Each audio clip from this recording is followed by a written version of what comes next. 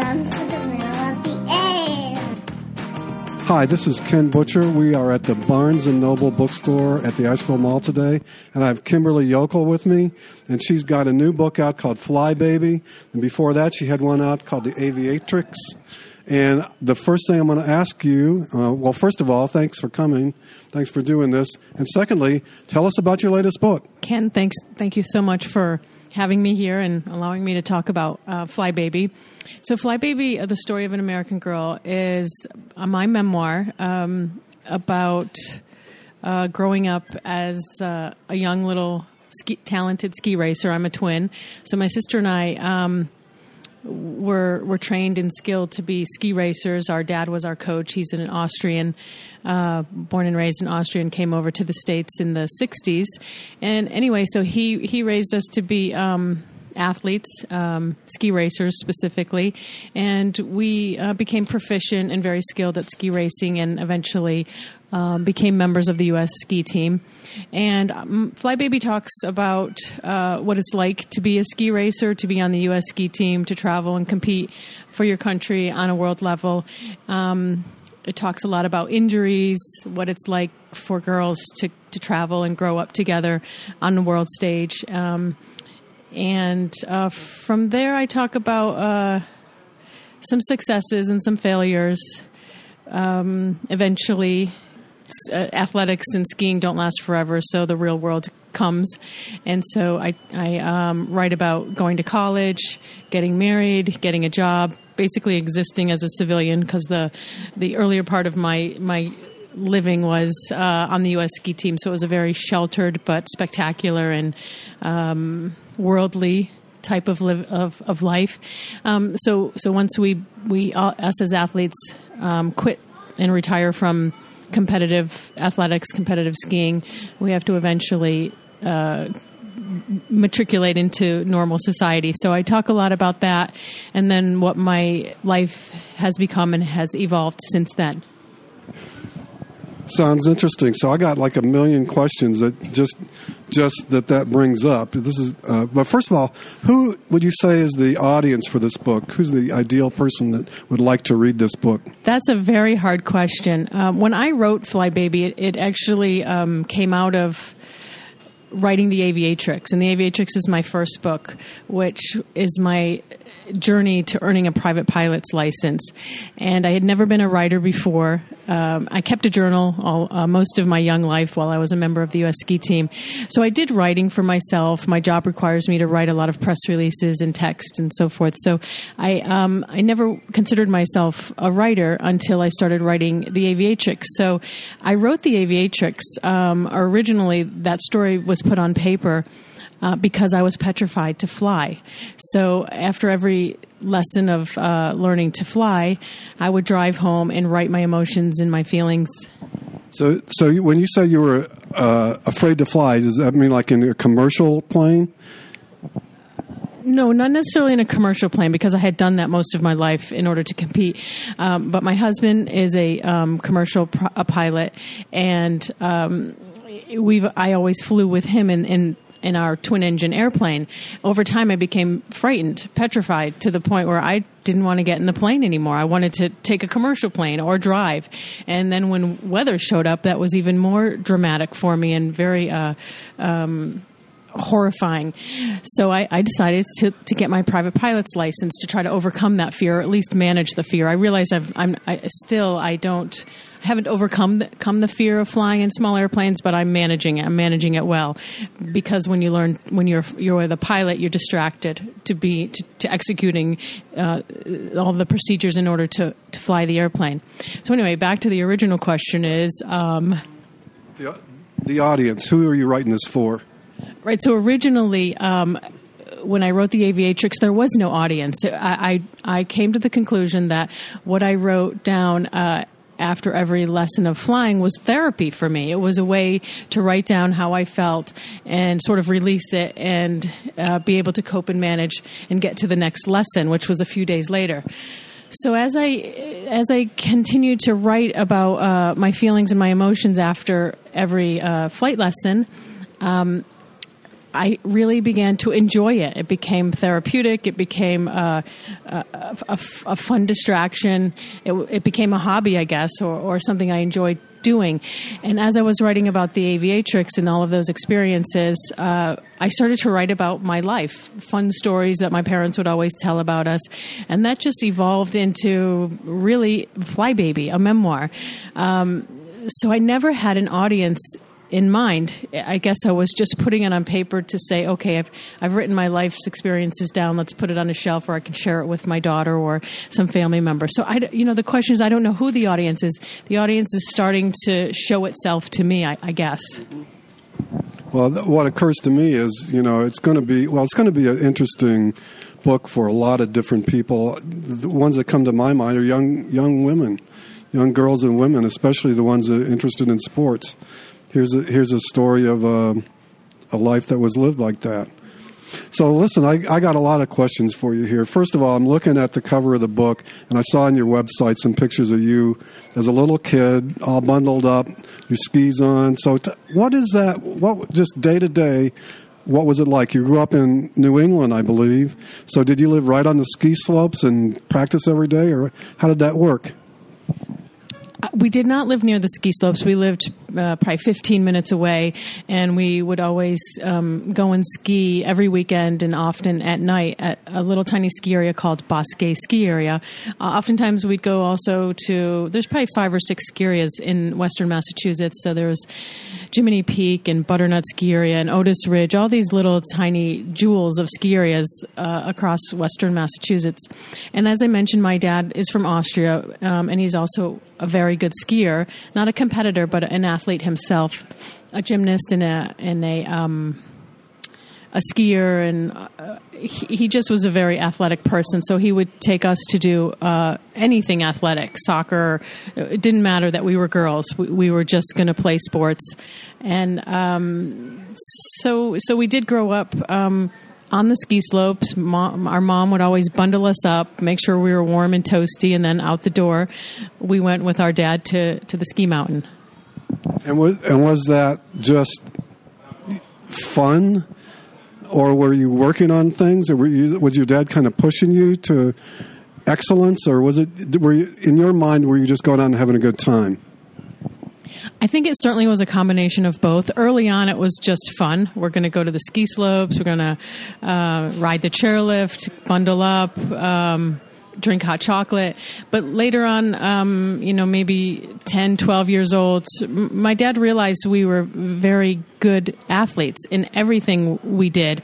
And being a twin, we're competitive. Twins, I don't know if all twins are, but my sister and I, Krista, we're always not trying to beat each other, but be as good as the other.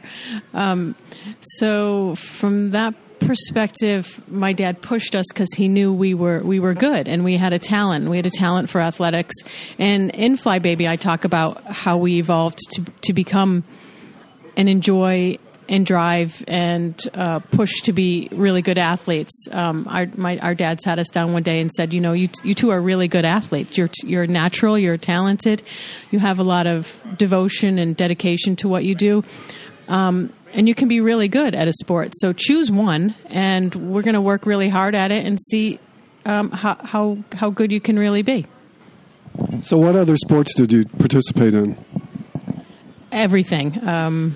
Running races, bicycle races, community swim meets. We were on soccer teams. We were on basketball teams. Krista and I specifically wanted to play baseball, and my dad wasn't too thrilled about that because as a European, you're always thinking European sports are better. So my dad wasn't too supportive of baseball or basketball, but my mom is an American, and she put her foot down and said if those girls want to play baseball or basketball or even take ballet, which we did that too, she said they're going to do it, and we're going to give them the opportunity to do those sports as well. So fast forward a little bit. You're a little bit older, and when did you actually get onto the U.S. team? Or how do you get onto the U.S. team?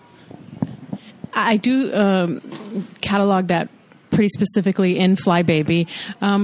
but it's not, it's not from this day to the next day you become a member of a national team. It starts when you're young, like with my dad. He would take us out and bundle us up and take us out in the yard, and we'd ski out in the yard just to begin with. So it's a process. It's a dedication. It's a lot of elements that come together to allow you to become a good, skilled athlete. And then you go in local competitions, and from local competitions, there's more statewide competitions, and then regional competitions, and then more national competitions. So as we entered these different competitions, we did well. We always placed in the top 3 of every competition, and oftentimes we'd beat the boys. And so you continue to enter events at a higher level and a higher level. And at a point, you become recognized within the sport that you are participating in, because every national team in any sport wants the best athletes to represent their country. So with ski racing, there's regions all across the country where there's clubs and organizations that monitor and pay attention to talented, youthful ski racers. And there's a national ranking system as well. When you race in a race, you are awarded points, and you establish a national ranking and then eventually a world ranking. So it's a process, and it's a system that's set up where it's easy. If you're a good athlete, it's easy. So how old were you when you actually made the team? My sister and I were about 16 years old when we became official members of the U.S. ski team. And how did that work at that point? How did the practices work, and what happened then?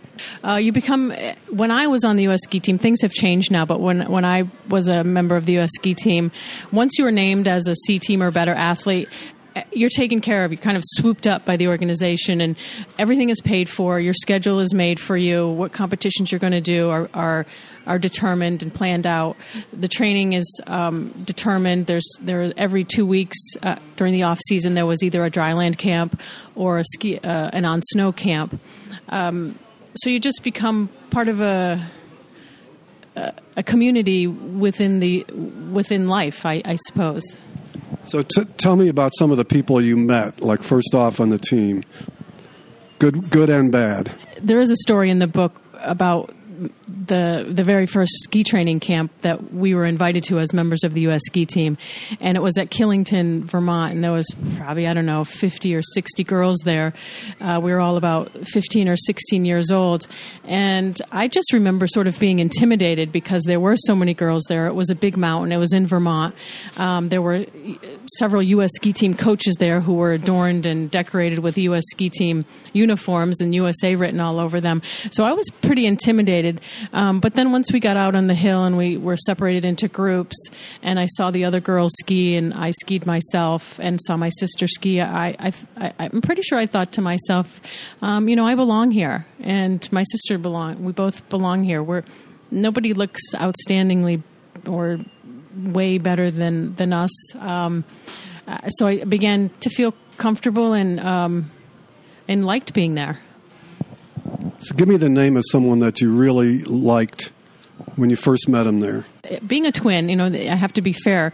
As a twin, you're a little unit, so we didn't really venture out to making a lot of friends because each of us were each other's best friend. But I remember some of the girls that eventually we all became teammates and members of the U.S. ski team. There was Sally Knight, there was Gibson LaFountain, there was Tanis Hunt. There was another girl, Heidi Volker, who raced with us and competed with us starting out at Bosquet, that little ski area. I'm trying to think of other names. It's hard to name people. So did you, I'm going to show you how much I know about skiing, which is nothing here. Did you ever meet Peekaboo Streets? Yes, Peekaboo was during my time, and we were very good friends. We roomed quite a bit. At the point where she started to take off and become successful, I was injured and was sort of on the opposite track she was on. So I did have relations and and we were teammates. Pete and I were teammates. That name always stuck in my head. I just always thought that was the coolest name. And I remember, during the Olympics, I remember her being interviewed, and she just seemed like a really cool person. Was she in person? She has a lot of energy. A very independent girl, and very successful. Dial back and remember, what is one of the most exhilarating moments of your ski racing career? Yeah, as an athlete, winning is always exhilarating, of course. So if I'm going to be specific about one of the most exhilarating accomplishments I had in ski racing, it was when I won the Junior World Championships in Alaska. And that was very emotional because, I stood at the finish maybe 10 minutes after I realized I had won, and I just stood there and I thought, today I'm the best in the world, and that's like throws you over a little bit.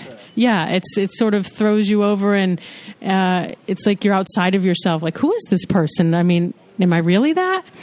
So that was exhilarating, but to share the emotions of actually ski racing down a hill at 40 miles an hour, and then making the perfect turns, turn after turn after turn, that's exhilarating. And so when you have that in a training run or in a ski race, that's exhilarating more so than standing at the finish line and realizing you've won.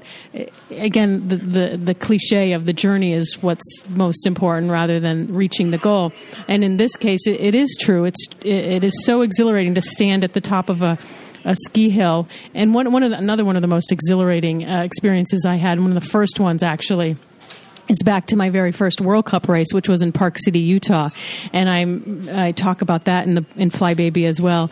When I stood at the top of the mountain in the start house, there probably were 15,000 people at the bottom of the race hill, and I was probably 16, 17 years old, and all I could feel and hear and see were the vibrations and the noises of the crowd roaring for an American, for me. And so I stood in the start house, and I'm like, oh my God, they're cheering for me, for just me. And that sort of was an incredible distraction for a little 16-year-old who's competing in her very first World Cup race.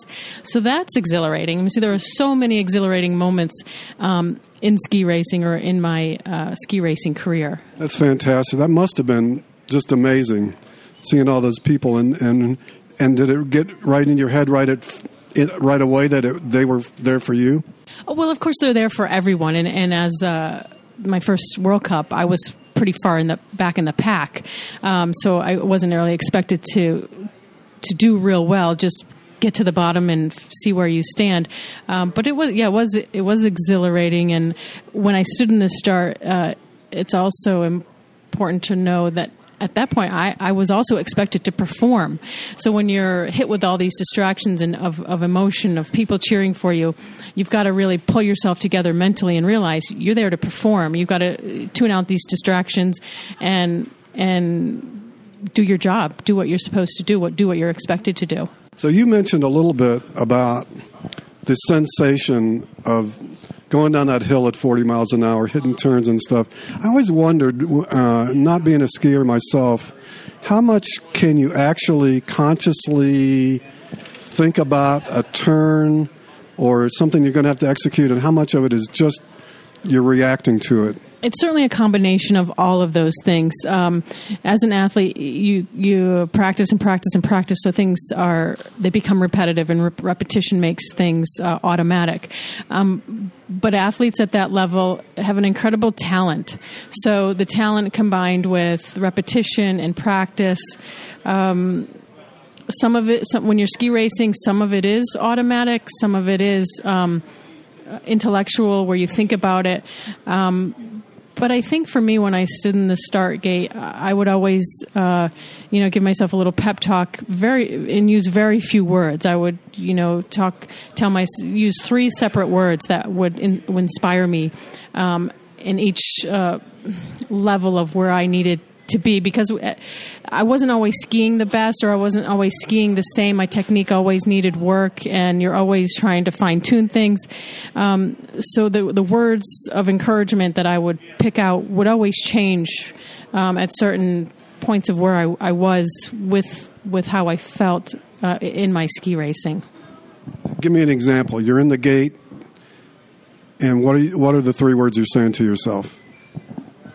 I think, confidence was one of the words I always used. And sometimes some technical words that would help me instill in my brain to make sure that I was skiing technically correct. So I have to think about that. I have to think about those words. Okay. Now, so that's sort of the top. Tell us a little bit about some of the low points. So certainly there's a lot of low points, but we always don't perform perfectly. When you watch the Olympics or you watch World Cup competition, people don't perform. They fall, or they crash, or they ski out. So one of the crashes that I took was brutal. It was a downhill competition I was in. So there's several disciplines within ski racing. Downhill is where you actually go 60 to 70 to 80 miles an hour, depending on the course. And I wasn't very good at the downhill discipline. I was good in all others. But so I was young and in a downhill competition, and I can remember there were 3 jumps. And I couldn't remember exactly where the jumps were, but they were right, smack right after the other. And I went over the first jump, completely miscalculated that, landed on the top of the second jump, which launched me way up in the air, landing me on the third jump, where that completely launched me, where I was basically windmilling my arms, hoping that I could get my body back to forward motion, and eventually I crashed, broke my skis, I didn't break anything other than bruising my shin, and I came out of it pretty well for the extreme craziness of the crash. So crashing is never fun, but I learned to crash well. So I didn't break anything. Fortunately, in my ski racing career, I didn't break any bones, but I did have several knee injuries where I tore ligaments and tendons and had to have reconstructive knee surgery. And so, and I just heard a quote the other day, or a commentator saying, you don't get to the podium of a World Cup or the podium of the Olympics without going through the OR, which is completely true. I think most athletes who reach the podium of the Olympics and the World Cup, they've probably all had some kind of surgery or have gone through the OR to have something repaired. And you don't hear much about that. And it is a real down and a real difficult time for athletes to be out for a season because they're recuperating and they're recovering from a knee surgery where their knees have been completely reconstructed. So they're really, those times are very difficult. And I do talk about that in Fly Baby, about the trauma and the mental anguish that you go through while everybody else is ski racing, and you're just trying to get your knee to bend. You're just trying to get the swelling to go down. You're just trying to sleep at night. The pain is throbbing. So I do very candidly discuss what it's like when we're not on the stage, when we're, in the hospital recovery room. So let me shift gears a little bit. We have a lot of writers that listen to this podcast. So I want to ask you a little bit about your writing process. You already mentioned a little bit that your first book you started from a journal. So talk about journaling. Do you journal right after your experience, or do you do it at the same time every day? And then how did you go about translating that into a book? Like I mentioned, I journaled when I was younger, when I was traveling. I don't journal anymore because life is just way too busy. Instead, I just write things down and then go back and edit it. But like I said, my writing of recently came out of therapy, trying to cope with the commitment I made to becoming a pilot and learning all of that. So now I feel as though my writing, I'm just inspired by wanting to put on paper dramatic and exciting experiences within my life. And I've always read a whole lot. I love to read, and I think most authors I hear them say what you can do to become a better writer is to write a lot and read a lot. And there are some books that the prose and the way the words come together and the sentences are structured and the paragraphs and the transitions. When I read some books where I really see the talent of a writer coming out, I'm engrossed and enthralled in that book, and I want to go back and rewrite my book to be as descriptive and enticing as that book. So my process isn't very disciplined, which is kind of crazy because as an athlete, I mean, all my life it was about discipline and repetition and structure. My writing is very free. I have no real goal or intention, or I don't even have another book that I've inspired to write. It's just so open and free and flowing. So do you think you'll do more writing in the future?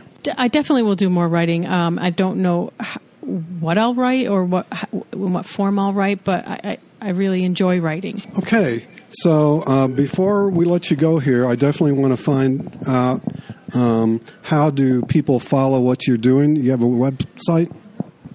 Yeah, thank you for asking that.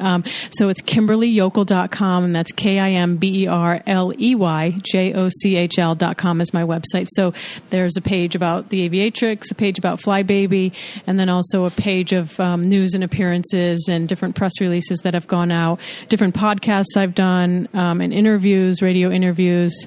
What else? And then there's just a homepage about me, and then also you can sign up for future press releases and also email me directly. I love to hear from readers. I get so many fun and encouraging emails from people about Flybaby and the Aviatrix, and that's a joy in itself. Right. Well, thank you very much. These seem like really interesting and even inspiring books, and best of luck with those, and best of luck with everything. Thank you so much, Ken. Thanks for listening, and thanks again to Kim Jochl and to the Barnes & Noble bookstore at the Asheville Mall. To hear other episodes or subscribe to our podcast, visit our website at themiddleoftheair.com.